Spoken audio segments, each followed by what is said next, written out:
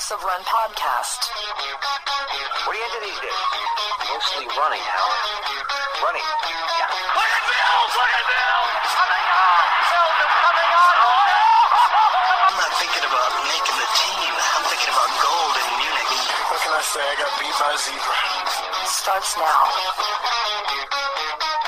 Welcome back to the House of Run podcast. I am Kevin. He is Jason. Fresh off another off week. What's happening to us, Jason? What is going on? Struggling. I don't know what's happening. Listen, consistency was our calling card for years. It was. Maybe we need a new calling card. I don't know what that calling card will be. Podcast that's there every other week. It's our second whereabouts failure, so if we're one away. That's true. We didn't tell anybody either. Yeah, we didn't update, so, I mean, one more. We're suspended. We have another year to go until we are donezo. Yeah, update the app. Listen, wasn't much going on either. A part of it. Other part That's of it true. is you're a big shot now. You're all over the place with your meetings and stuff, and then you're taking lavish vacations to what famous locale were you at this week? Taking a vacation? We were just outside Indianapolis. Ooh. Famous place. Yeah, it was the Carmel, Indiana, which I know you're thinking, hey, why do you do that? We're looking for like something kind of quasi Christmassy to do, and that came up, and we just said screw it. So it was fun. Are flights from Las Vegas to Indianapolis as cheap as they are from Las Vegas to Eugene? Because that's a pretty long flight. Not quite, but not too much different. It was still a good deal. It was after we had to cancel our Halloween trip that we had planned for Portland. Yeah. We decided we want to do something Christmassy. Next man up. On the surface. Next man up. Maybe Carmel or Indianapolis isn't what you think of. But there was some fun stuff there. They had this cool little like Christmas fair thing, and then it was just something to spend a little 3-day weekend at. All right, I'm going to ask the question that I think all the listeners are wondering. Yeah. They don't have Christmas stuff in Las Vegas you can go to? They do. But, you want to get out of town a little bit, get to, I don't know, a little more cold. I mean, it was colder than I like, probably. It was pretty consistently in, during the day, like the high 20s. And then it would get, obviously colder than that in the mornings and nights. Fun. Yeah. But it was good. Both had a good time. So you wanted to get out of town. You wanted someplace a little cold. So now I'm going to ask the second question that the listeners are probably asking. Have you ever been to Utah? I have. Not in a long time, though. So I was looking at, we had looked at a bunch of spots, and one of the reasons we chose this was because a lot of like the little like ones that put on like a Christmas, village or whatever you want to call it, they'd be like a 2-hour drive from a major airport. I was like, man, if it's like icy and snowy, I don't really want to be driving 2 hours. Gotcha. And this was like 15 minutes outside Indianapolis. So it was like, okay, I could do this. And not to say there's not 30 other options that we could have done probably, but that was part of the rationale. And when you were there and you told people you came from Las Vegas to Carmel, Indiana to go to the Christmas festival, what was their response? They were like, oh, do you have like family out here or something? Is there a different reason that you did this? And then you said no. And then said what nope. happened? We just came out here for this. They're like, oh, all right. They were surprised a little bit, but who cares? Did they hit you with any Las Vegas questions after that? Not really. No. Okay. I mean, I guess like the occasional, like, hey, how cold is it there right now, kind of thing, or how warm is it there right now? I guess it's a good icebreaker. You say 107. It's always 107. But it was a good time, and it's just like one of those things where I'd been to Indiana as a kid, but it's been a long time. Yeah, Johnny had never been there, so we were like, bucket hey, list. it's another spot to just like check off the list, hit all 50 states or something. I don't know. Are you going for that? Sure, at some point. Is that a goal? All right. Yeah, why not? I'm impressed. I saw your post on Instagram, and I didn't investigate it too closely, but I thought it was Carmel, California, when I saw the sign that said Carmel. Make probably more sense, but yeah, it's where I got married. You were going there. It's very nice. Honor me, it's in that. It's a very beautiful part of the country, so that absolutely. makes sense. But you went to the other Carmel, Yeah, which is interesting. Much more famous one. Yeah, man.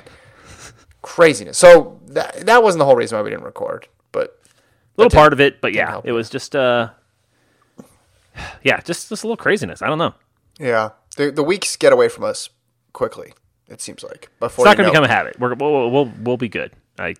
You know, appreciate the listeners. I know part of the thing is, and I know when I listen to podcasts, I hate when my podcasts don't like show up. And Yeah. I know we're not the same like day every time, but like, you know, I understand the frustration, and we'll do better.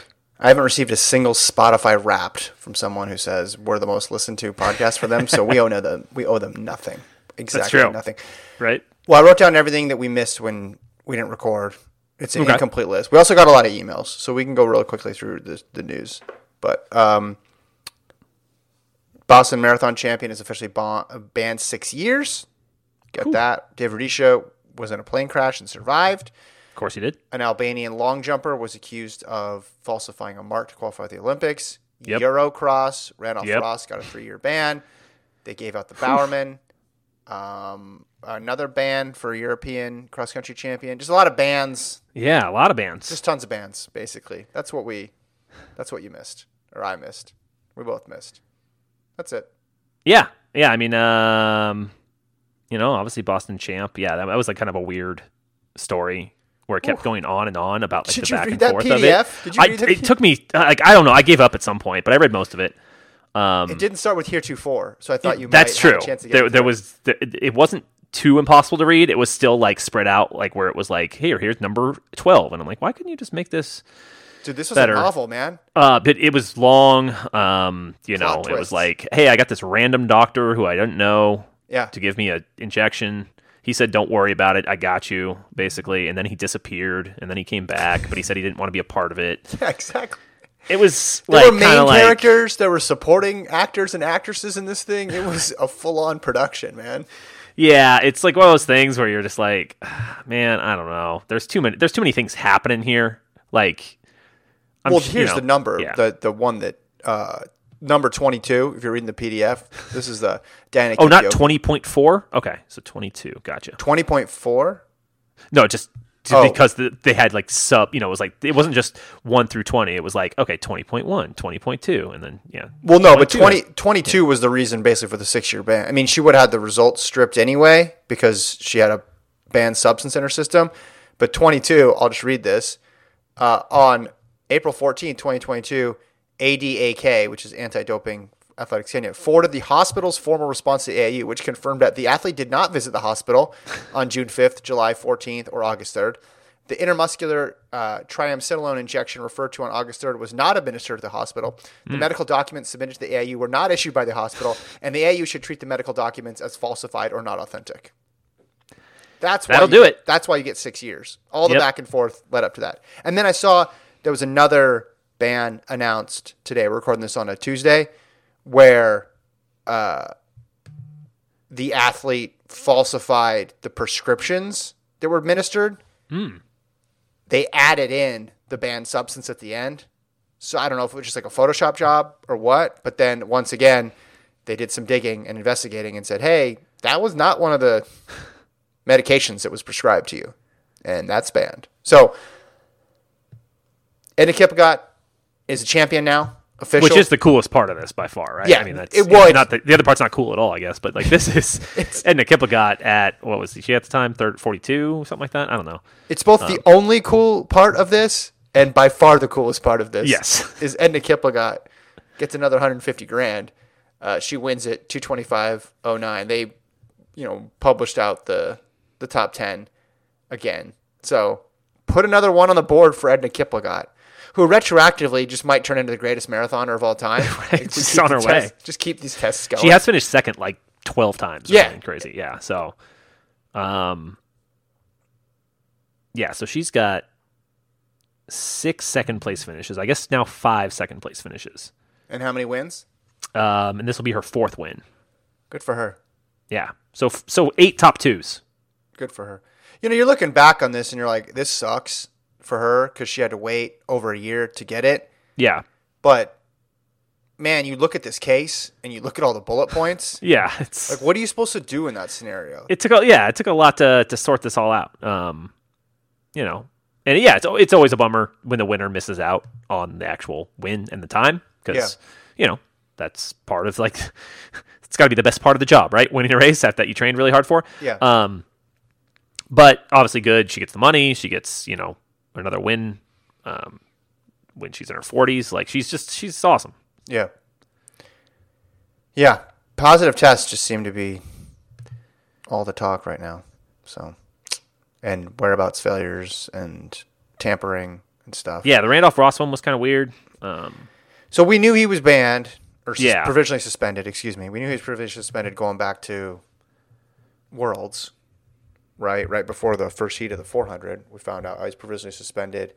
I think at the time it said whereabouts and tampering. Now, this is one of those cases where I'm pretty sure it would have been just one year without the tampering. Yep. But he falsified an email. Yeah. Changed like the timeline on some emails or something like that. Yeah, changed the timeline on the auto-generated. Like, hey, I moved from this address to this address, and this is when I submitted the change of address. Altered that. That gets you 3. So now he's missing the next Olympics for sure. So he's out to 2025, which is a huge chunk of time in a 400-meter runner's career. So, yeah, I mean, he's really young, but it's still obviously, early 20s seems like a prime time for 400-meter runners. He kind of let out some of his frustration on some of the process, and some of it I'm like, yeah, I agree with that. The tampering part is where I'm like, dude, you just can't do it. Like it's like there's really no excuse for that. I think like his second whereabouts part was he was at what was it, NCAAs or and he says he was tested there, right? Or no, yeah, the so third, he the got third one he tested said he got that tested out. day, Yeah, but they went to his house and he didn't update it, and he did take responsibility, which I appreciate. Yeah. Like saying like, hey, it's on me. But I get like, hey, I'm at this meet. That's a pretty high profile meet. That's the second one, right? The second Yeah, one. and then they're there, and that's but it throws things off. But either way, once you start fudging emails and stuff, it's like I can't really say too much. Right. It's one bad decision, and then you compound it with an even worse decision, and then you end up in this spot. Because if it was just whereabouts, it was over a really short period of time. But I think most people, like when you look at the dates and stuff, would have been like, all right, this is a 1-year situation. Yeah, And then, yeah, and then he'd be back. He'd be back. He would have missed last year's Worlds, which in the short run, obviously that's terrible because you work your whole life just to make one team. But now it's just a much bigger deal. Lost his scholarship. He was going to go transfer to Tennessee because his dad is the coach and got the job over there. Now it's looking like he's not going to be able to. He can't compete, obviously. So I know there's some back and forth there on the legalese between what's banned by, and the NCAA versus World Athletics, but it just it balloons into this much bigger thing. No one wants to take a 1-year ban, right? That sucks. Goes on your record, and you miss a global championship. But 3 years, that's tough. That's really tough. That's devastating. And I think if there's one thing we've learned over these past 6 to 12 months, just don't lie to AIU, right? Don't make stuff up. Right? Like it's and maybe there's too much people, information out now. Like you're going to get caught. And maybe there's people who are successfly doing it. Yeah, that's true. We don't know the people who get away with it, but I just remember Wilson Kipsang's photos of the landslide that brought him down. And then it's like the internet detectives now. Like, even if it's not discovered by the AIU, like it's going to be like some random person. Yeah, is going to like have the pieces and like randomly was filming a TikTok at the time, and they got like something on you. Like it's just like you don't. Yeah. I mean, it's a situation too where it's after he's done, and I felt this way about Coleman too. It's like, well, you feel like, if you feel as if someone is actually, injecting performance enhancing drugs into their body, then you feel like the punishment isn't sufficient, right? But if you don't think they are doing that, or you are kind of on the fence about it, then you're like, all right, well, this is a really serious punishment, as it should be, because the whole system will fall apart if it's not. But with Coleman, he missed his prime Olympics. Randolph Ross is going to miss his prime Olympics, and at least 2 world championships. I don't know exactly when he's going to come back in 2025 if he's going to be able to compete at USA's to make the team. So he's missing a lot. Like the penalty is really high. Yeah. And I know we always operate in this thing of absolutes because we think a lot of people think any anti-doping violation, even if it's not related to a positive test, should be treated the same. It's a lifetime ban, everybody. And then people on the other side who are going to say, well, what's the big deal? This is ridiculous. No, I find myself thinking there are such thing as misdemeanors here, but the penalty still for something like this is still really serious when it comes to careers. I mean, imagine what you'd have to do in Major League Baseball to be suspended for 3 years. Yeah. You know? No, for sure. I mean, Tatis had an actual PED failed test, correct? Yeah, I mean, it's 50 games, 100 games in a full season. You have to get busted 3 times. You can, not miss 3 tests in the MLB. Literally test positive for PEDs 3 times before you miss a season. So you can test positive for PEDs 3 times and have the same punishment as someone who missed less punishment than someone who just missed 3 tests. Yeah, because they didn't update their app. And I get it. Like, that's part of the game. That's part of the sport. Got to know the history of the sport. Got to know why this stuff is important. Got to hire somebody. But it's just, it is a serious, 3 years is a huge, huge, huge penalty to pay. Also, could we have just not made him a finalist for Bowerman? Just to, did he really need that on top of everything else? Well, that was wild too, because that was announced, initially it's announced before he gets suspended, right? Because the NCAA season ends before. Yeah. But then... we know he's provisionally, yeah, I don't know. Do you remove him when he's provisionally suspended? I just feel no one's going to give him the award, right? Even if he was once you're provisionally suspended... Yeah. Yeah. Is anybody going to be like, hey, let's award this guy because we really want it to come back and look really bad if something comes out? I don't know when the voting took place, but I guess they could have well, and so this gets announced right the week of the Bowerman, and then everyone's like, wait, is he still going to be traveling and participate in the ceremony? So then at the last minute, then they say he's no longer a finalist. So it just all gets messed up. It's all completely screwed up. Yeah, tough situation.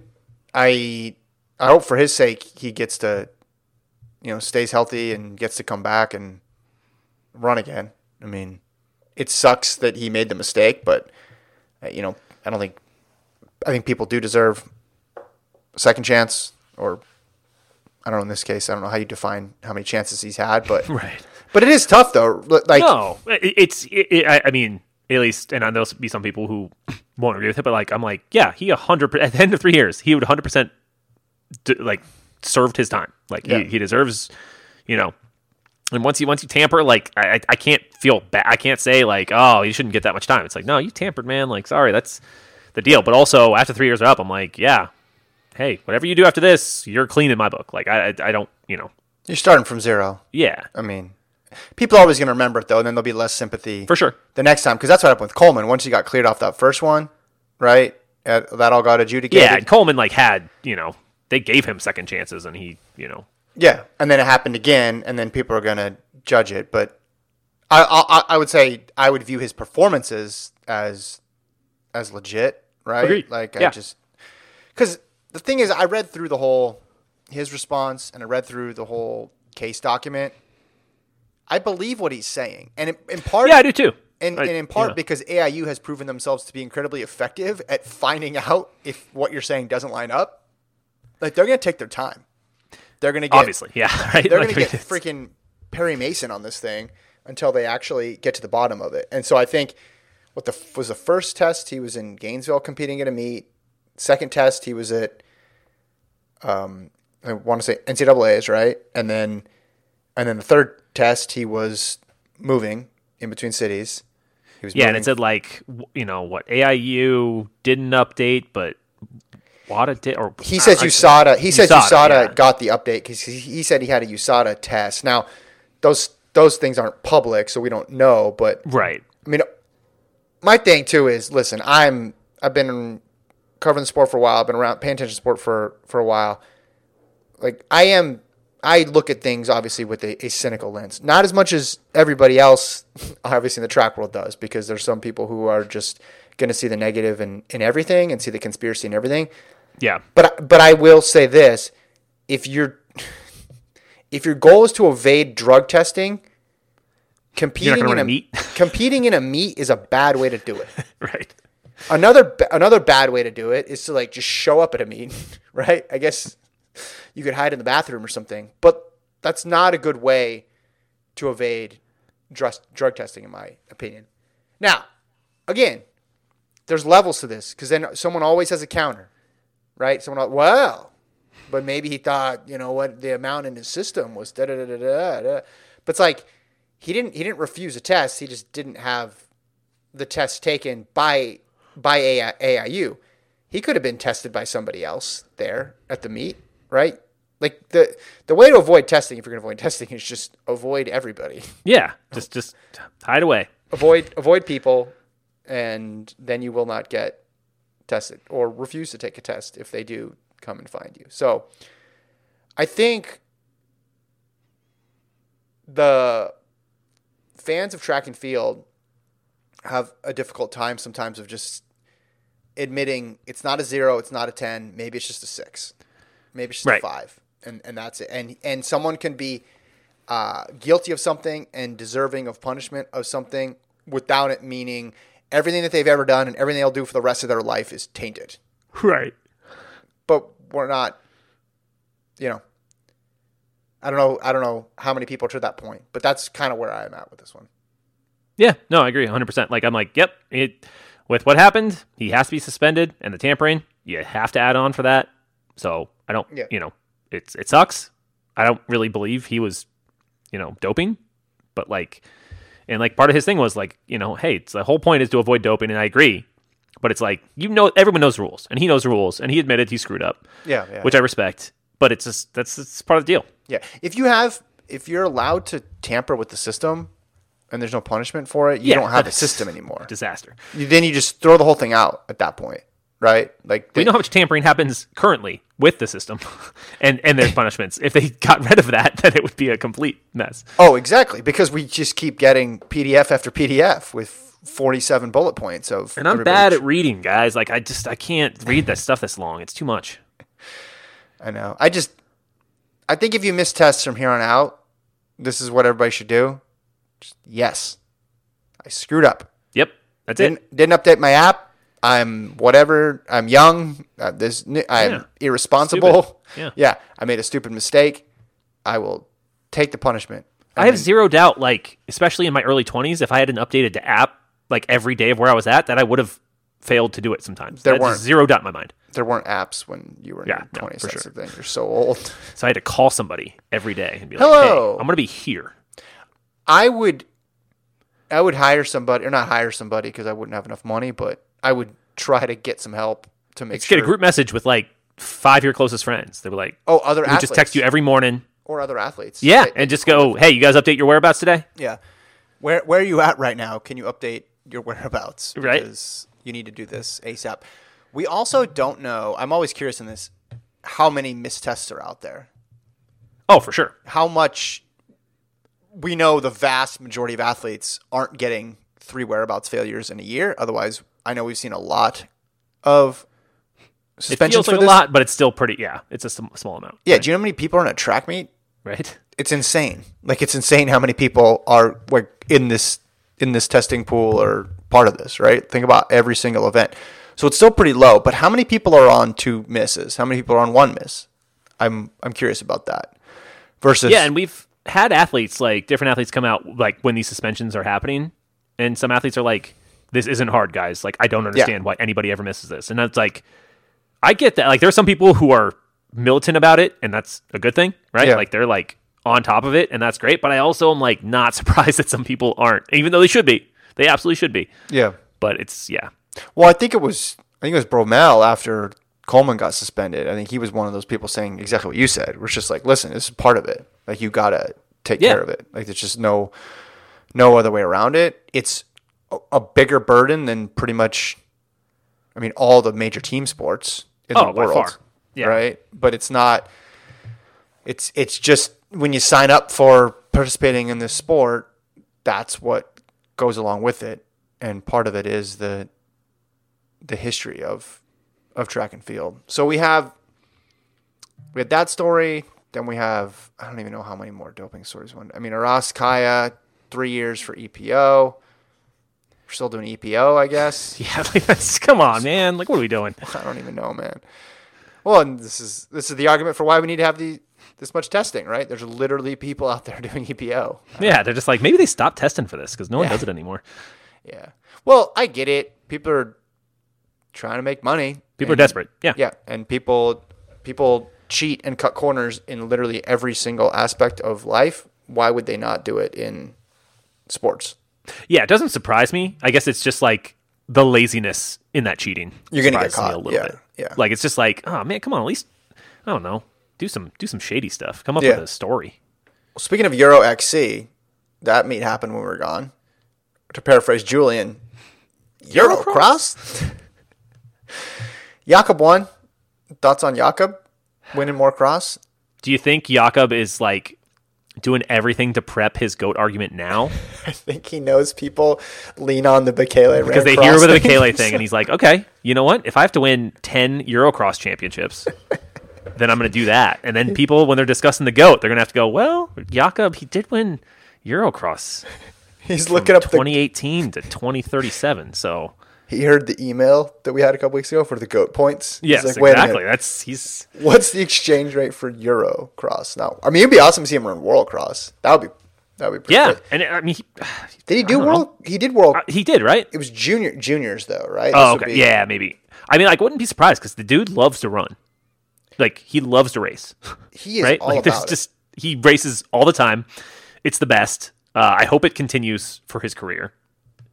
Because the dude just loves to compete and stuff and win stuff. I'm looking it up. 2021. What year would that have been? With the roof, that'd have been 19, right? Was that 19? Yeah, because couldn't have been. He ran. Let's see. This is all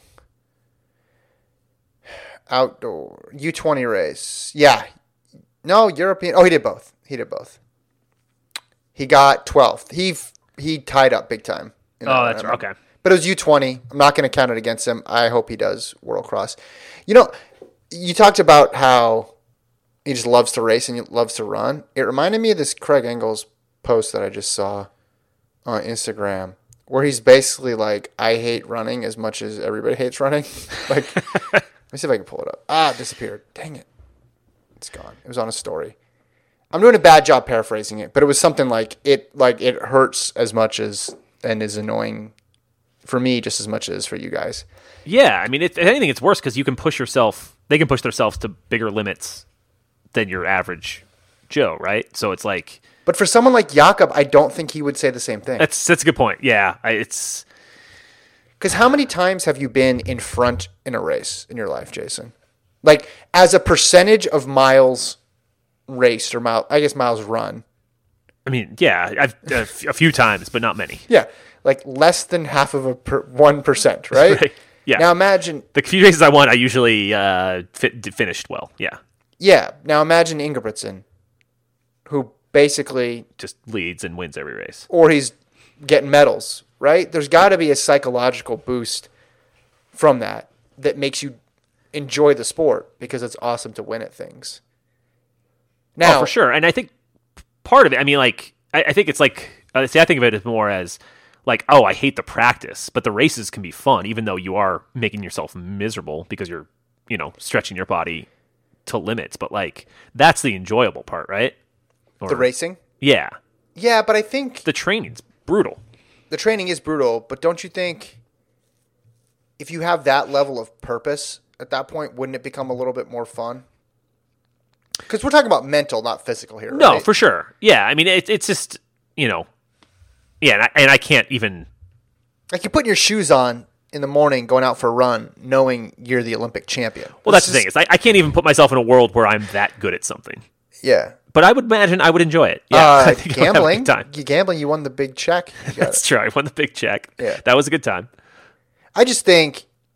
Now, maybe it's different for the person who's number 1 in the world versus the person who's number 12 in the world. maybe the person who's 12 in the world just beats themselves up. But I would think if you're truly world class in anything, it gets just a little bit like you have just a better sense of purpose versus us out there slogging along.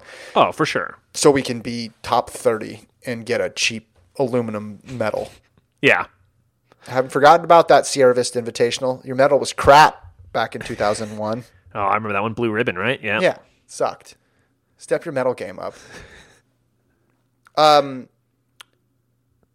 Because Jakob doesn't need to be running these things. Maybe he's just addicted to winning. He definitely doesn't need to be running Eurocross. He doesn't. Yeah, and 100%. But also, I'm like, I get it. It's like the middle of off season. It's December. Yeah. It's like, hey, can I? You know what? It's gonna be a while before I have like another meaningful race. Yeah, but So- you're thinking of it in the what I think is the right way, the correct way, which is you're thinking of it in terms of reasons why he should do it, which is opposite for most. Well, and I athletes, guess why that's they what I'm look at- thinking that well, he's why they thinking. shouldn't. Yeah, he thinks in a positive framework as opposed to here's why I shouldn't do it. Yeah, I think he's just going like, well, I haven't won anything in a while. Like, kind of, maybe I should get out there. It's gonna, I don't want to wait another couple months to run some indoor stuff. Most people go all risk, no reward when they're that good, though, and he's for sure. the other way. He doesn't care Which is because if so he much gets- better. Because even when you lose, it's not that big of a deal. It Unless is it's in, though. like an Olympic final. It is. Well, you're right. It's not. It's not right because it's not like he's gonna miss the playoffs. But I'm saying all the headlines would be Ingebrigtsen loses. There'd be way more headlines attributed to him losing than him winning. We all expected him to win. If he lost, we probably would have led with that on the show. As opposed True. to whatever. I mean, we yeah. led If with. if he finishes, I mean, it leads this show, and then a week later, it's like, okay, it doesn't matter at all that Jakob finished second in Eurocross. No, it doesn't at all. But to them and to they get mad, right? And to their psyche, I think a loss hurts more than a win feels good. He gets another tiny tattoo somewhere. Yeah. You don't like the size of the tattoos? He's got the weirdest tattoo arrangement I've ever seen in my life. I saw him, in person, not that close, but his tattoos are strange. But hey, you do you, man. All right, that was Eurocross. Cool course. Again, they ran through buildings, museums, or art galleries, whatever that was. We need more of that. I think the way to take that to the next level, though, if you are running through an old museum or something like that, and you're doing a loop course, on the last loop, everybody has to carry a piece of art out with them, Ooh. Nick Cage style, and then you race to the finish line. Like it's a caper, basically. Or you have to put on headphones and learn something, and then say what you learned at the end of the race. 10 seconds off your finish time if you Yeah. can answer the quick 3-question quiz. How many of these photos have stoplights in them, Jason? I am not a robot. All right, Rudisha, he's all good. Plane crash, but he's Yeah. all good. I mean, the picture of him just standing next to a destroyed tiny plane, Yeah, completely unscathed, wearing a cape. yeah. It's, I mean, I'm very happy he's okay. I think everyone's okay. I saw they said one person had to go to the hospital. I hope they are okay as well. Yeah, I don't know how you walk away from this when you look at the I say, photos. you look at this. Yeah, you look at this plane. It's one wing is missing completely. The other one is like torn off, and the plane is upside down. Smashed and to bits. Rudisha just has some dirt on his pants. Yeah. Yeah, well, there's another than photo that- where a guy's laying down and it looks like a cut on his head from a guy sitting Yeah, so that might be the guy who got rushed to the hospital. But like everybody survived, and which is obviously the important thing. But man, David, fly commercial, man, or Well, something. they were going to they were going to the Messiah Olympics or something that he started. So they just took a small plane. Small Engine planes are dangerous. Yeah, I'm not doing that. Engine went out, and then I guess they were trying to land, and then the pilot hit a tree on the way down, I guess. But yeah, he had a car accident a couple years ago too. Just Yeah, he's invincible, which is not surprising at all. But Yeah. glad they're all okay. yeah, for sure. All right, we got. You want to talk about the Albanian long jumper forging his times or Mark? Yeah, this one was kind of More AIU action here. Yeah, and I guess this one, it's like, okay, so whatever it was, a few weeks before the Olympics, he basically faked a result, right? So he could qualify. Yeah, The good thing about this one it doesn't really affect anybody else. I like how silver lining you are today. You're like, the good thing is Edna Kipling gets a win. Right? But you know what I mean? Like, this didn't knock someone else out of the Olympics. Did it? Right? Because he was the only one, because they didn't have anybody else who qualified. It was a universality entry, correct? Yes. Yeah, so he was the one guy, and he only got in because he cheated. And I'm not condoning the cheating. But in this case, like, it got him the Olympics, which was the goal, I imagine. He did not qualify for the final. Yeah, he's not that bad, though. No. He's like a solid guy. And it's like, again, I'm not defending this at all. But it's one of those things where it's like, all right, this literally hurts nobody. So they charged him. What do you think what would you say is the punishment? I actually haven't looked at the actual document to see what the punishment is. Oh, that's a good question. I have not either. Falsifying 2 years. 2 years. Jason's given 2 years. That's my guess. For this. So Albania is on the list of countries that are suspect when it and he comes should be to suspended. I just like that it. If you dope in a race and you beat somebody else and you do that, like that hurts other people, right? To just get in the Olympics and not make the final, he didn't knock anybody from making a final. He didn't knock anybody from making a team or from showing up. What if he won gold? That would have. But then you're like, hey, our qualification system must be way too hard. That's a good point. This person literally had to cheat to get in, and then they beat everybody. Maybe we need to look at the standard. So Turkey's also on the list, competition manipulation watch list. Uzbekistan, Moldova, Georgia, Kyrgyzstan, and Armenia. That's the group right now. There's 7 countries on it, along with Albania. So, yeah, you got you get busted. That's right. But that's right. I don't. I don't hate this one as much as other cheating things. We don't see this one that much. Yeah, because it's an interesting one. At least it's more creative than taking EPO, right? Agreed. So that's agreed. And now they got to figure out. They got to send people to every single one of these countries to make sure the long jump that's is the thing. It's like, what are you supposed to do? There's all these crazy meets going on all the time. It's very difficult to catch this, right? Yeah. Like it's EPO easier theoretically than this, especially if you're just moving it a couple centimeters here or there.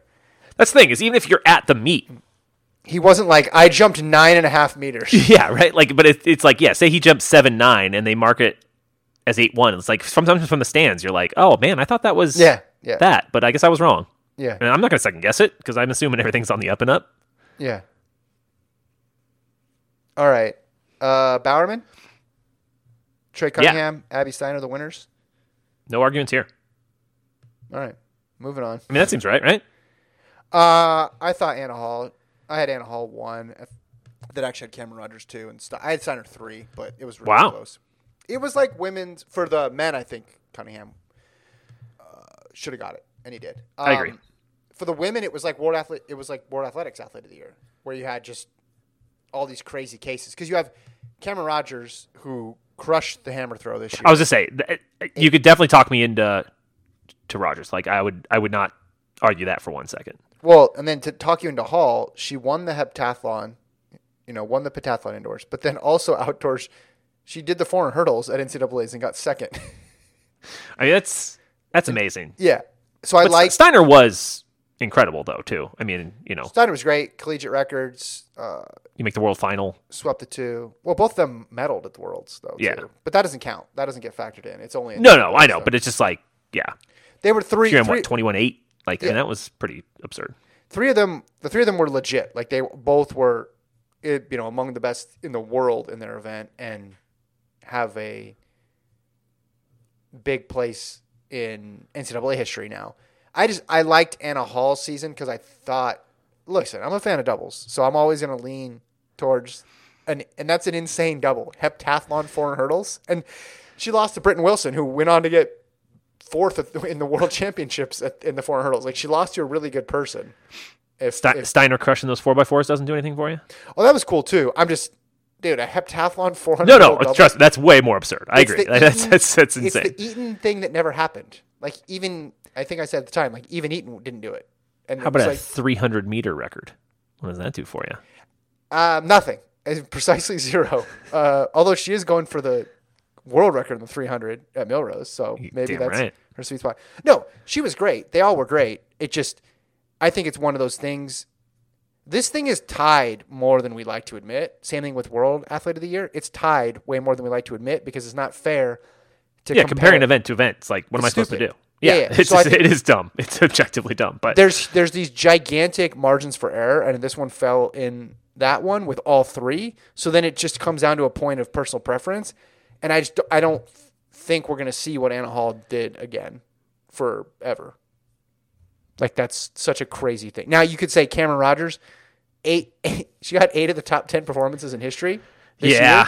Like, maybe that's never gonna happen again too. But just the ability for Hall to dare to do that, and then she pulled it off. I just thought it was cool. It's cool. Maybe it should be the coolest athlete of the year, and she'll get it. Yeah, but I don't. Yeah, and Cunningham was probably through the end of NCAAs. He was probably the best high hurdler in the world. Yeah, and then gets second at Worlds. So yeah, he was more consistent than anybody else. Yeah, he was absolutely terrific. I mean, even if Ross was there, he'd have been third because I think Aiden Owens-Delarmy was I think closer to Cunningham than he would have been to third. That's how I would have had him stacked up. But that's the Bowerman for this year. All right, we got through all that. You want to do emails? Absolutely. All right. We got a bunch on a variety of topics. Some related to what we talked about, some unrelated. Love it. Okay, here we go. Marshall from St. Louis, formerly of Iowa. Drink. So you should have gone to St. Louis, somewhere like outside of St. Louis. I feel like they would have had a good Christmas festival for some reason. I mean, probably every major city does, right? But that's cool. This should be your thing. Every December, you should go to some dreary Midwest city with just horrible weather and find a Christmas festival and just confuse everybody. New tradition. Hello, Kevin and Jason. I recently read that Lord Coe intends. Sorry, it's just so funny. Dude ran the 800, the 1500. Like, let's not. He saved the empire. Oh, that's really funny. Intends to run for a third term as president of Earth Sports. So much for term limits. In 2019, Lord Coe ran unopposed. 2 questions that I'm sure a listener or two can answer. 1, how does one get on the ballot for president of Earth Sports? 2, how do we get chief on the ballot for 2025? All the best. That's Marshall. I'm sure you can announce a candidacy, right? I'm assuming, but honestly, I have zero idea. It's not a situation where he's president for life. He's got to win the House of Run primaries first. Yeah, he's got to win the primaries. There's a podcast primary. There's a track nerd primary. There's a athlete primary. I don't know. I mean, someone can definitely run against him. I would guess he's going to be fine. I think the reaction to his tenure has been largely positive, I feel. Yeah, I think overall. Yeah. Certainly not perfect, but, you know. Yeah. That's not track, so. And I'm guessing he's good friends with all the people he needs to be good friends with to keep his house in order. No, that's just a guess. I don't know. I would vote, yeah.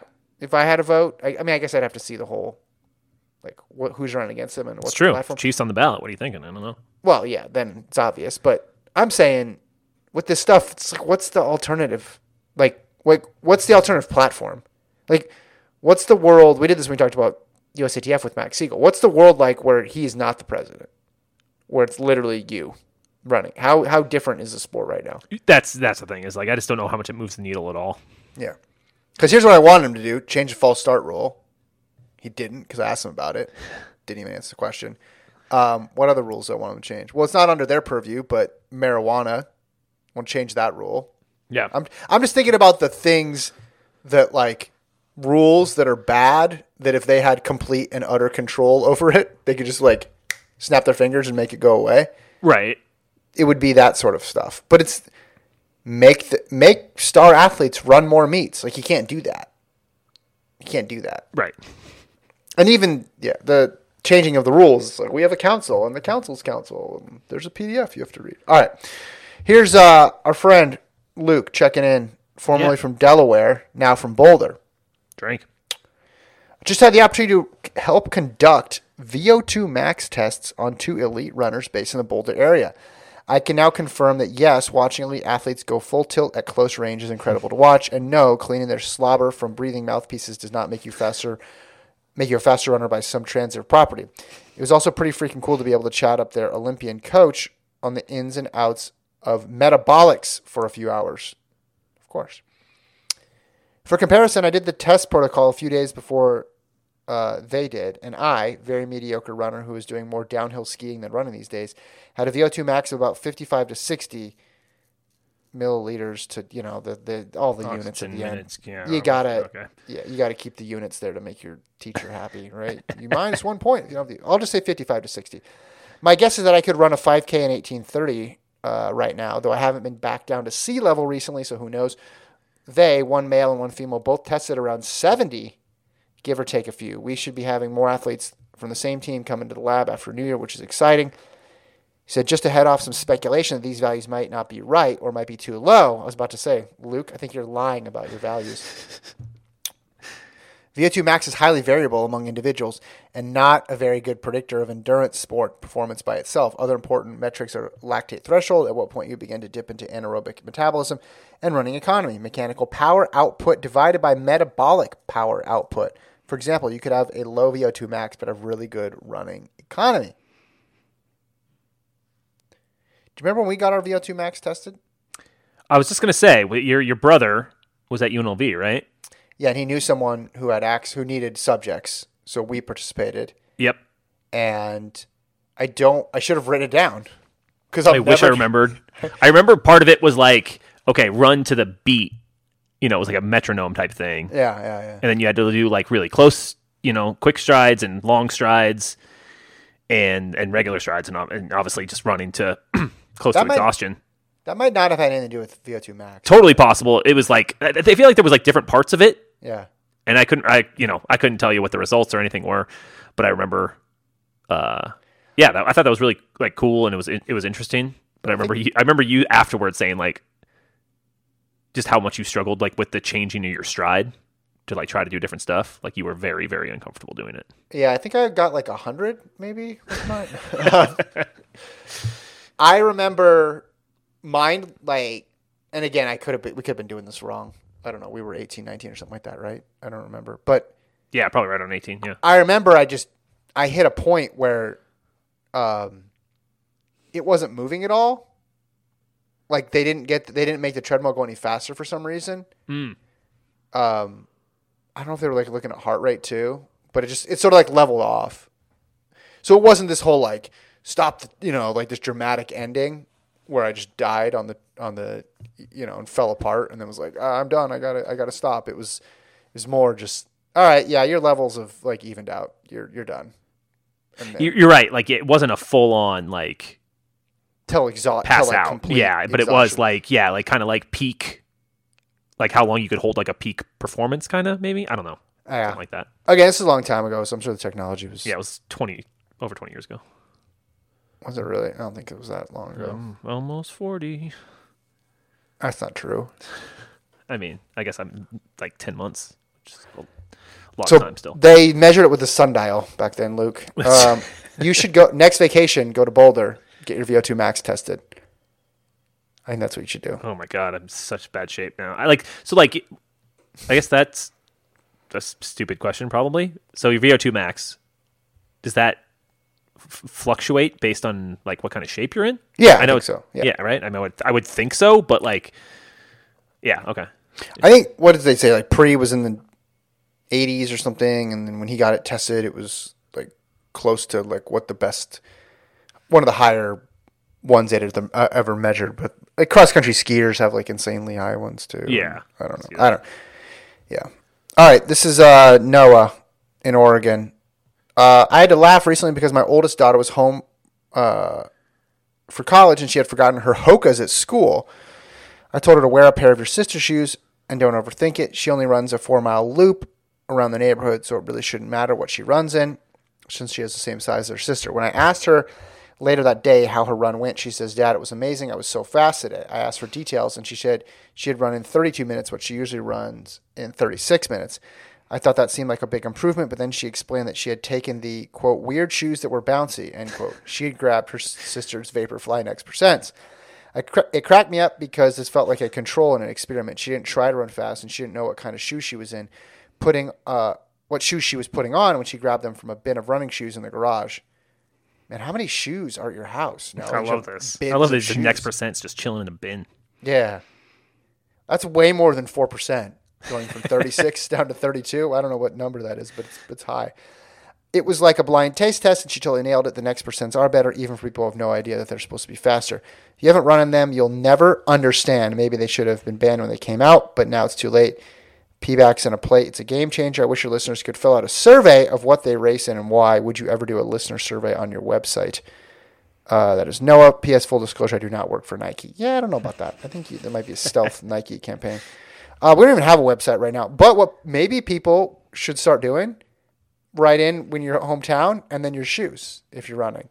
So I can be like, Marshall, formerly of Iowa, now from St. Louis, in a Brooks Hyperion size. You don't need to put your size. Yeah. I think that's a shoe. You could do that. People could do that. That's true. I mean, first of all, I really like this situation. I think it's really funny. I also think part of it, I mean, you're running in, Vaporflies. It puts you in like your body in the position like to run faster, right? Like it's the act of whatever, keeping you on your toes to run. So even if you're not actively trying to go faster, like are put in a more aggressive position to run faster. Sure. But so and I know I'm a shoe skeptic, even though I say they definitely help, but I don't think even close to 4%. But I think that's part of it. Whereas if you're still, going full tilt in your Hokas versus your Next Percents, the Next Percents will be better. But I think in this case, it's just like, oh, I'm in my regular, trainers going for a regular run versus I'm putting on something that's purposely meant to race. So it's going to just have that effect on you. I'm gonna get in shape in this new year, and then I'm gonna run my first 5K, like legit 5K, since I don't know, 2015, 2016, something like that. Yeah. And then it's gonna be 3 minutes slower, but I'm gonna blame the shoes. Like, I much like for it. these guys. Hashtag fraud. Hashtag why can't I break 20? I'm going to continue to not train, buy some Vaporflies, and be like, why am I so slow? Yeah. I walk in these every day. I play pickleball for hours. I got to skew the results somehow, guys. I got to help my argument. When I try to bench 200 pounds in a couple weeks, maybe I'll get a pair, put them on. That's right. How's the goal going? You feel confident? No. This morning was rough. This morning was the equivalent to not being able to hit your 5K pace for any of the mile repeats that you do. Like all the check marks are way off. Had a couple rough weeks though. I missed a couple days because of strep throat a few weeks ago. Last week I got a concussion and I had to get a CT scan. That's the other reason why last week was screwed up. What happened? I totally forgot to tell you that. Not did. related to the concussion. That's not. I did. I just forgot because we were doing the show. I walked into a bedpost, my kid's bunk bedpost, and smacked my head. Oof. And then the headaches never went away. The bump went down really quickly. No, didn't I do this? Didn't we talk about this? No, that must be your other podcast. I feel like this happened right before we started recording the last show we did. And I didn't mention, and I mentioned it to you like right before we started. I do not recall. If you had maybe mentioned it in passing, as like, oh, I hit the bedpost, but like definitely not. This whole I didn't think I had protocol. I didn't think I had a concussion. It was right because it was Thursday. 2 pods ago, I think we recorded on a Thursday. I remember it because my daughter was home sick because she asked me to get a blanket for her, and that's why I walked into the room, and that's when I just walked. Do you ever just walk into things now? Absolutely. Yeah. Because it was dark in the room, but not that dark. I just walked in, like I didn't judge how far away the thing was. Anyway. I mean, you've been doing this for years. I've been tripping over things and stuff. And don't get me wrong, I'm clumsy too. I am not judging because the amount of random clumsy things I do is absurd. Yeah. Anyway, I thought the main thing was just like, oh man, this bump on my head's going to be huge. I iced it, and it didn't even, like I said, the swelling went down. There wasn't even that big of a bump. But then a couple days later, the headache still wasn't going away. And then I started Googling stuff, and never do that if you have any sort of – actually do that because you want to know for sure that you're okay. But it gets you in a pretty scary spot pretty quickly. So I said, you know what? I'm going to get this checked out. Went to the doctor. Doctor said, yeah, you probably had a concussion. You should get a CT scan. Next day I got one. $248 later. Negative. Good. Yeah, I'm all good. But – so that's why I missed another day because of that. I don't know. If I get 190, I'd be pumped, and then I'm just going to keep going until I get 200 next year. So that's the bench press story. That's the way to do it. Yeah. I a couple 2 months ago, at the beginning of the year when I made the goal, I said no, it just was way far out there. A couple months ago, I think it started to look realistic, but then with most things, you start to plateau a bit, and then you miss a couple sessions here or there, and then you start to lose confidence. But, I've done 175, not going all the way to the well. My max right now is probably – I'd be surprised if I couldn't get 185 up. I probably could do that. But that's a long way till 200. But maybe in a couple weeks I'll have spotters too. Maybe I can get to 190. And missing by only 10 pounds – it's good, man. Pretty good. Now, you used to bench, according to you, 325 pounds. No. So I did max out at 265. Allegedly. In my early 20s. There's zero evidence of this. No, my friend John was there. We used to work out together. I know all your friends. Literally never heard of a person named... Oh, John. Okay. Yeah. Okay. No, I used to be in very, very good shape, weightlifting-wise. I was kind of addicted to it for 6 years there in my late teens, early 20s. And addicted to it for 6 years. No, I did it every day, no matter what. And I was really good. Now not even in the ballpark of that. Well, I do it twice a week. But I got new goals. I'm trying to get my Achilles right so I can run. I've actually put some time and energy into figuring out what's going wrong with my Achilles, and I think I might have solved the riddle. But oh yeah, yeah.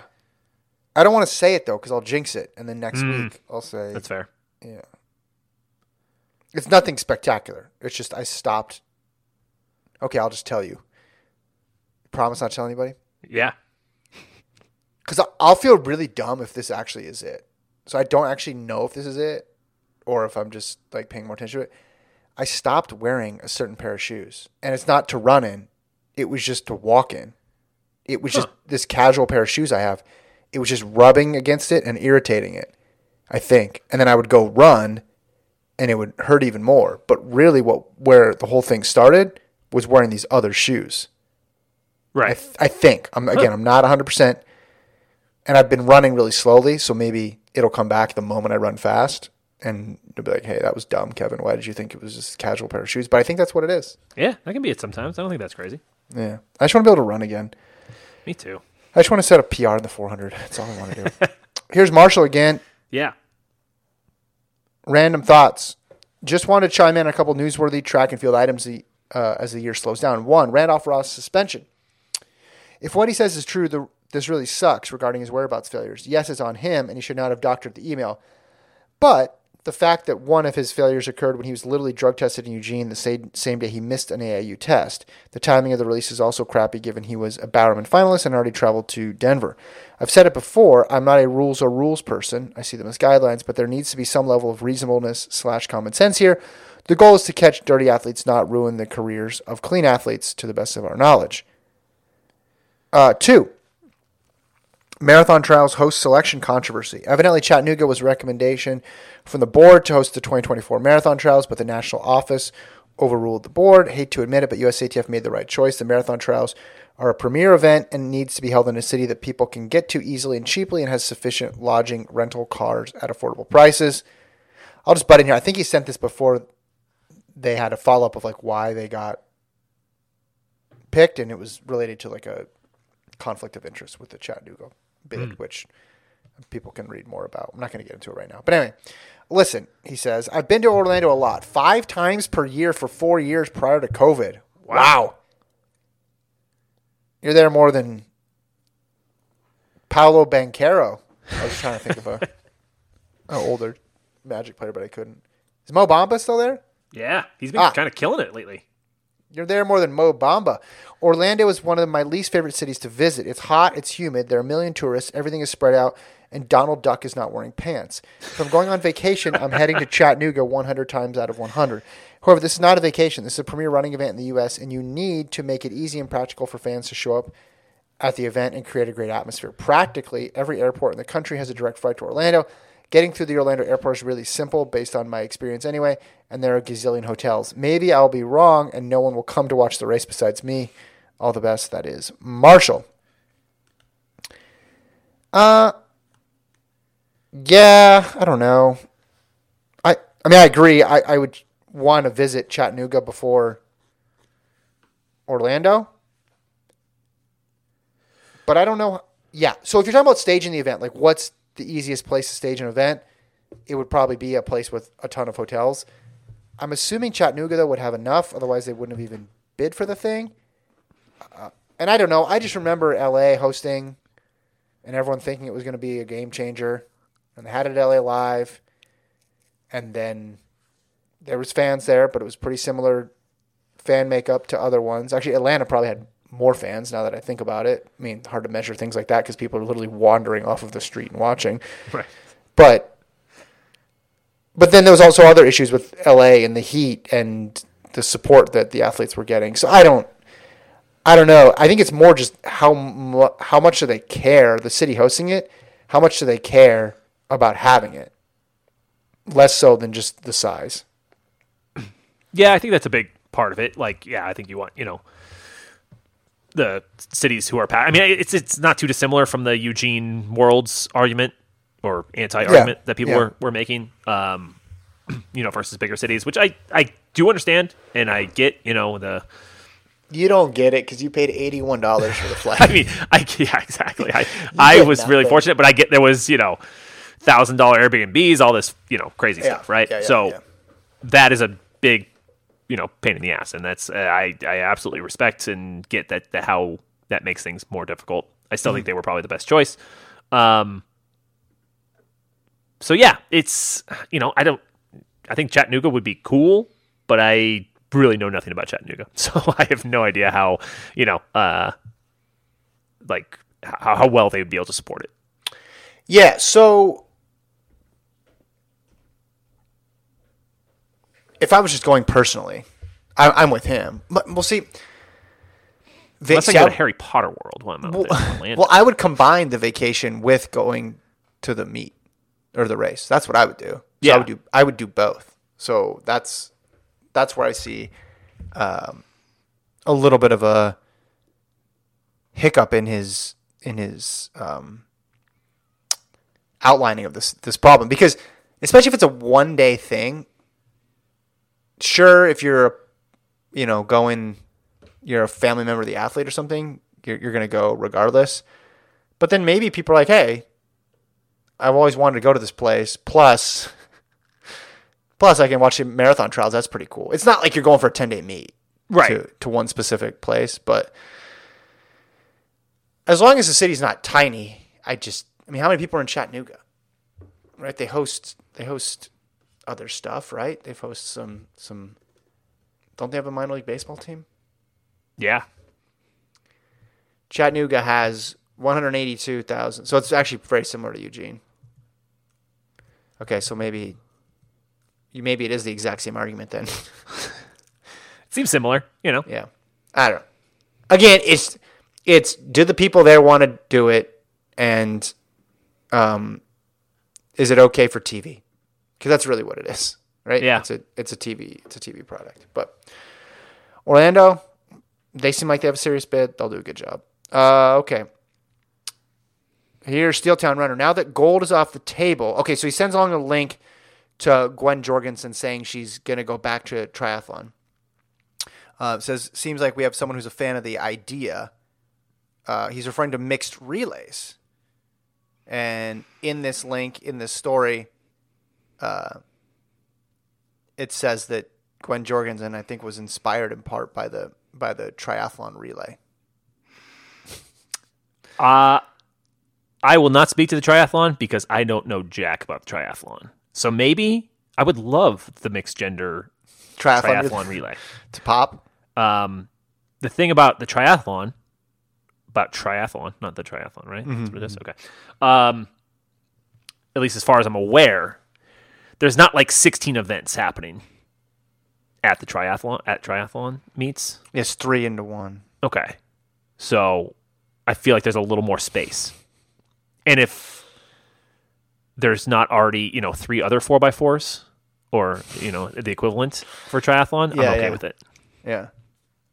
No, I'm pretty sure that's how it works. That's where I stand. That's where I stand. I don't know. But I don't know anything about it. I'm a bad swimmer. Like, There's legit bad swimmer. Like, I can swim to survive, but that's the extent of it.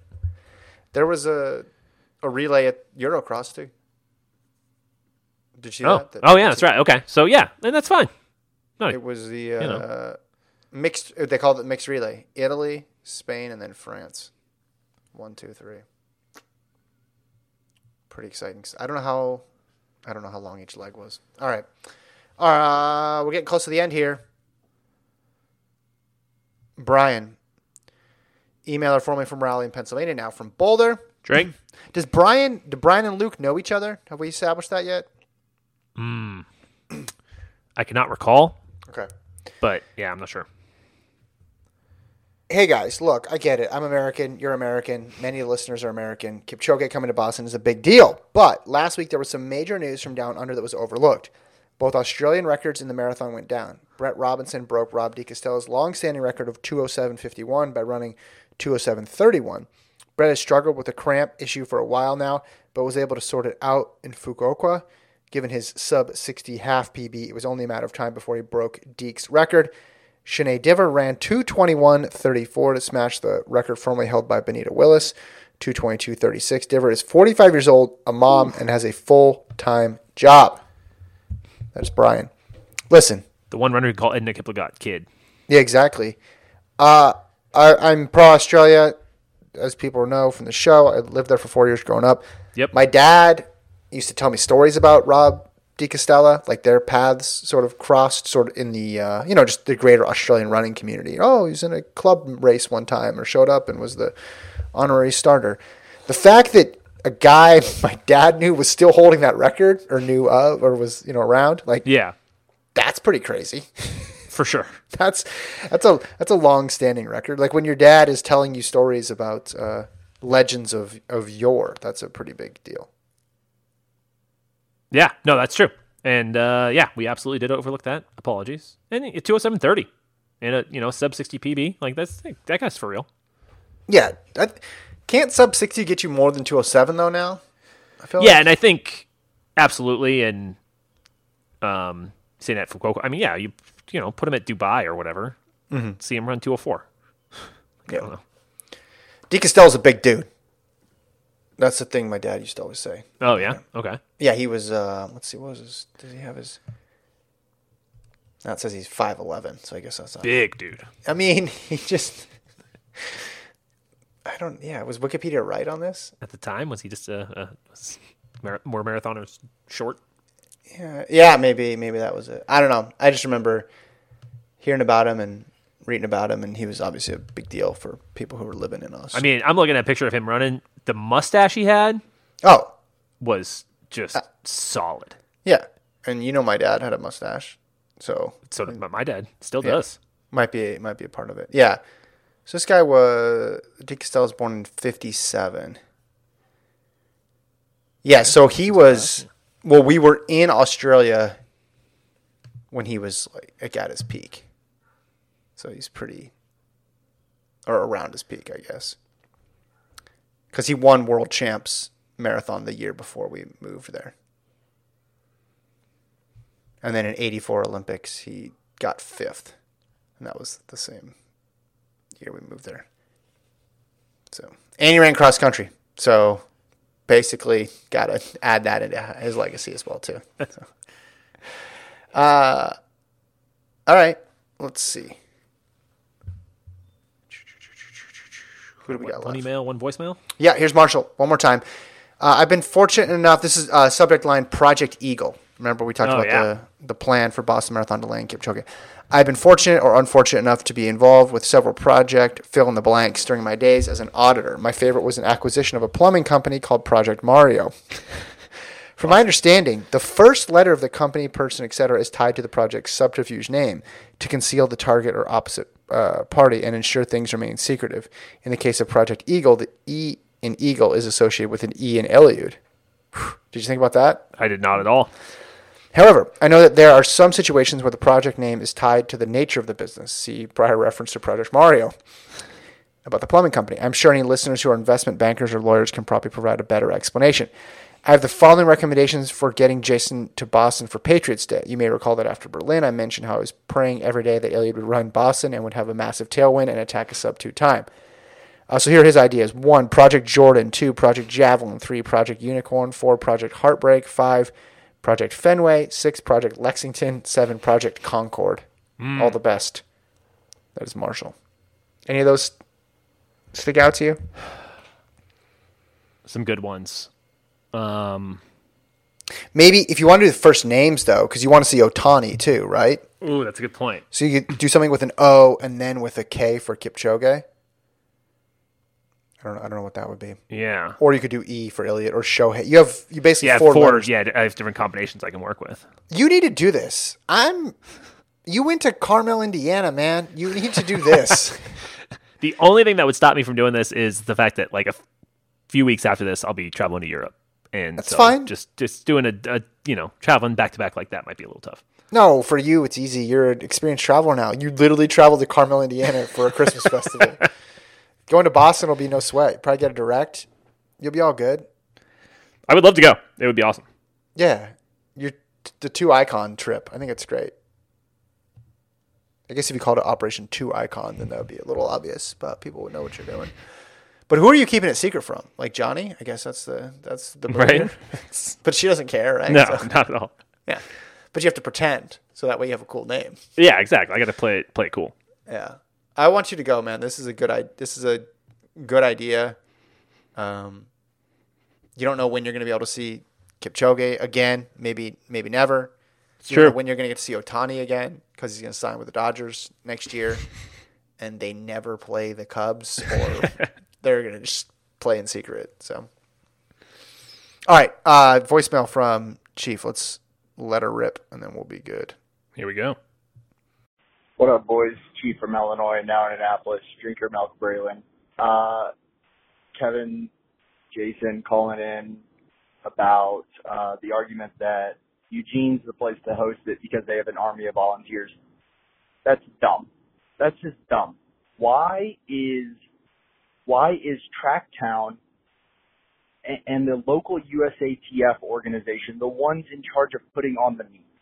Why is USATF corporate, like the actual headquarters, take some of the $3.8 million that Siegel's getting paid and allocate it to somebody that's in charge of finding a location and helping plan? The reason it's in Eugene every time is because it's the local USATF organizations are responsible for creating a bid and then also run by volunteers. So that's the only place that can do it because of that. Can you imagine if the NBA finals were put on, or any NBA game was put on by the local organization, and they're not helped out by NBA or TNT or CBS or fill in the blank? Like, it's embarrassing that USATF relies on local USATF members to organize and plan meets. With that, peace, boys. So he didn't like my response. That's okay.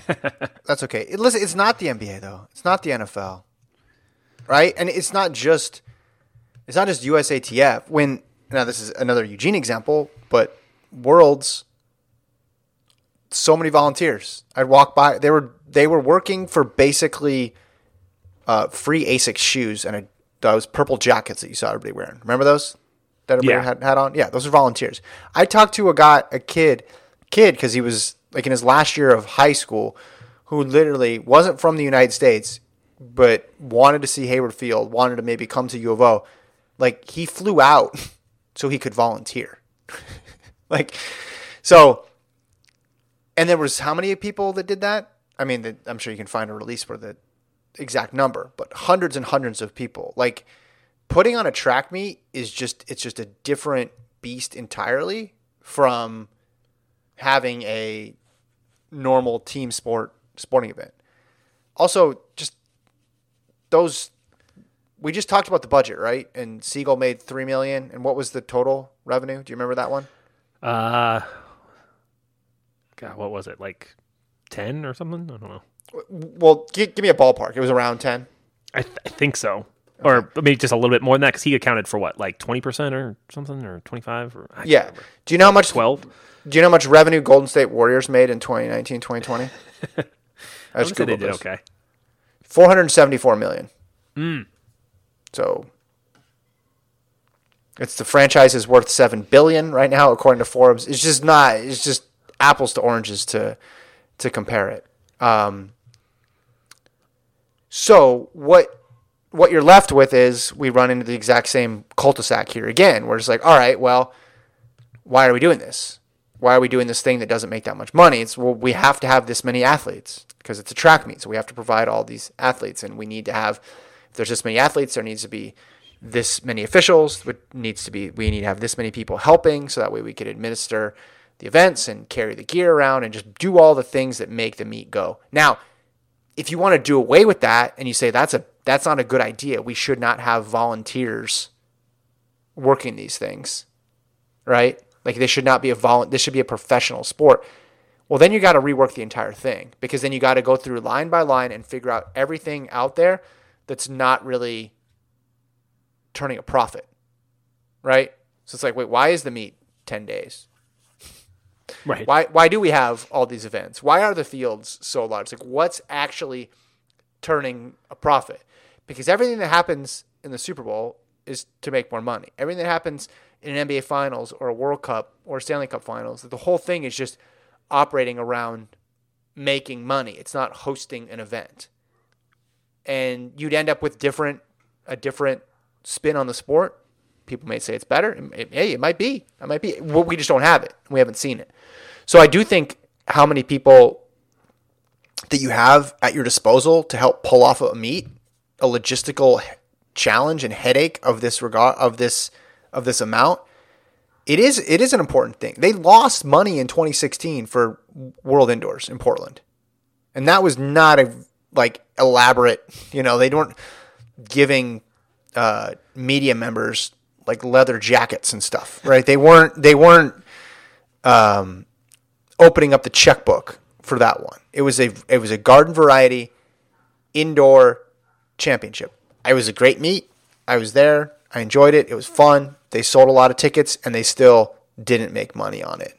So I don't think it's as simple as just, hey, let's just flip another switch. I think what he's talking about in the voicemail is that's asking for a totally different model than we have currently. Yeah. The end. No, I'm having a hard time thinking of too much more to add, to be honest. The biggest thing is just, it doesn't really make money. So it's just a matter of, like you mentioned in other sports, it's, of course, putting on a good product, but it's making just tons of money. It's the matter of, did this event make, hundreds of millions or 200 of millions? Like, it's just like these insane amounts where it's like, okay, we're probably going to lose a little bit of money on this, but let's try to make it as good as possible. Yeah, they make money on the Nike deal. You can make money on TV, not all the time, but sometimes you make money on TV, but that's it. But it's just it's a long event with so many parts that have more of a participatory than professional component to them. And that's, I call it a cul-de-sac because you can keep going around and around and around. You end up in the same spot every single time with all these debates.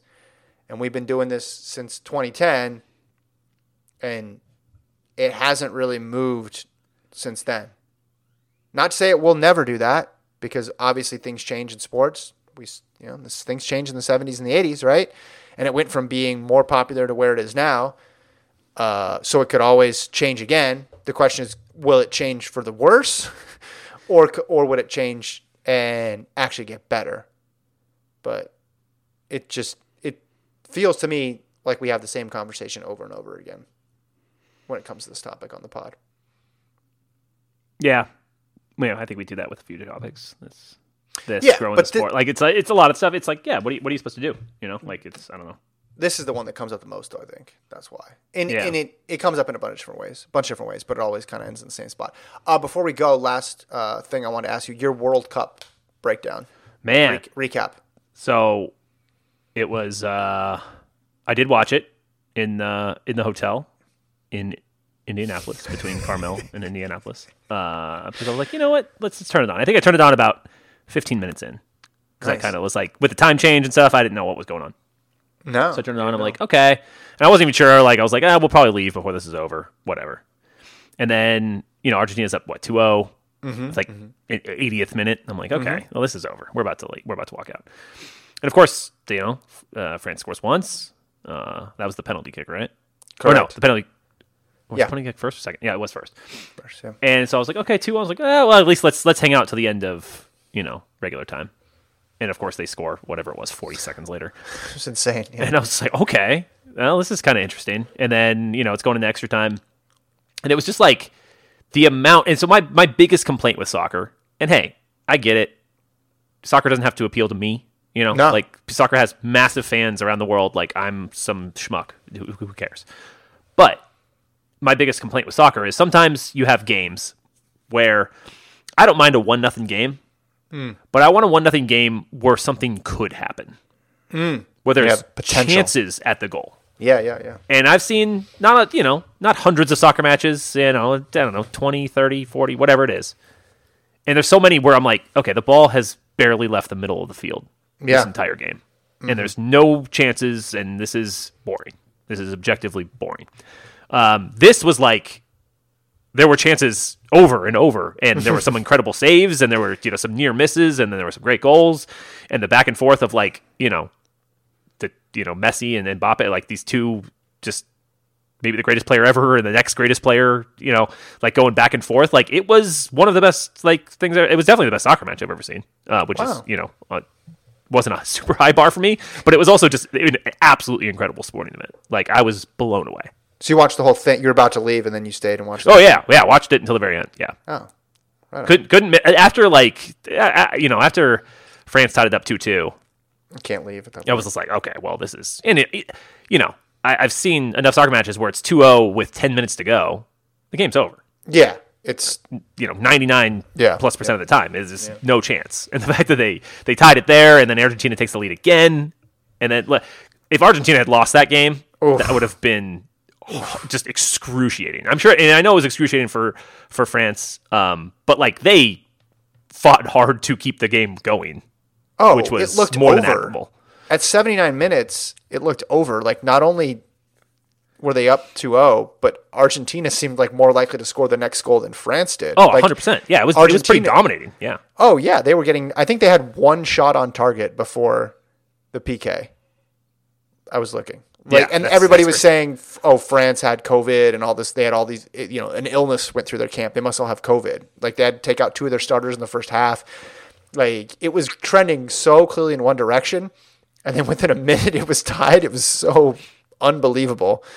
It was amazing they got back in it. It was amazing Argentina kept their wits about them and managed to. Yeah, I thought France had them on the ropes completely there after because it's like once it switched. Oh yeah, it seemed like different. France was and they almost scored a couple more times. Yeah, and then Argentina almost scored a couple more times too. So it was like I said, just having those chances to score over and over, like that. Just that's what this sport needs, and that's what that's what I love about a 1-0 hockey game. That's what I love about a 1-0 baseball game. Like things can happen at any point. Yeah. But if it's just nothing happening, then it's kind of hard to get into. Yeah. If Messi made that one at 98, oh my God, that would have been like an all-time sports. I mean, that would have been Jordan hitting the shot over Brian Russell. Right. Yeah. But like the whole, I guess a lot of people in the world watch basketball, but like similar, one of the few guys who similarly is on the popularity level of Jordan. Yeah. And near the end of his career, by what most people seem to say, even though he's still great, obviously. Yeah, except game-winning shots are a lot more common than literally Yes. a goal at like the buzzer, basically, because it was 8 extra minutes, and then the goalie just got enough on it and knocked it away. But France had a crazy good chance at the. I would say there was that one that was just like the goalie like somehow yeah, it was blocked. crazy. Like it almost scored twice there. Like it was awesome. I was like tense, and I couldn't have cared less who won really. Yeah. But it was awesome. Yeah, been a good sports month for you. Cubs signed Dansby Swanson. It's true. Justin Fields had a good run. Justin Fields is incredible. Yeah, and then now the Bulls are awful. Well, I know, but I was focusing on the positives. That was the theme of today's episode, focusing on the positives. Bulls will be back. I saw DeRozan top 5 in clutch scoring, so you got that going I'm not for surprised at all. Dude's a stud. you. Yeah, just the rest of these guys. Got to get them He's the going. Lionel Messi of the NBA. I think that's it, right? I think so. Yeah. All right. Well, we'll be back next week. So next week will be end of year awards. Does that sound good? Whew, yeah, I gotta comb through all the emails and figure out my favorite ones. There's so many good ones. It's hard. Yeah, let's we'll get the blood pumping though for this one. It'll be good. We'll be fired up. So. Yeah, get your last minute voicemails and stuff into Or nominees. get them in. for I'm any gonna say category. you gotta have them in by Christmas. Christmas is the Christmas deadline. Day. You send them in on Christmas Day, you're good. But after that, you're done. You send them in on Christmas Day. You also might have some other. I mean, unless you don't celebrate Christmas. But. That's true. Yeah. All right, we know Jason does because he goes to Carmel, Indiana. I love it. I love it. I love it. Thanks everybody for listening and downloading. Thanks to you, Jason. We'll be back next week. Have a good one, everyone. Jessica Ennis. Lord Coe was an 800 runner.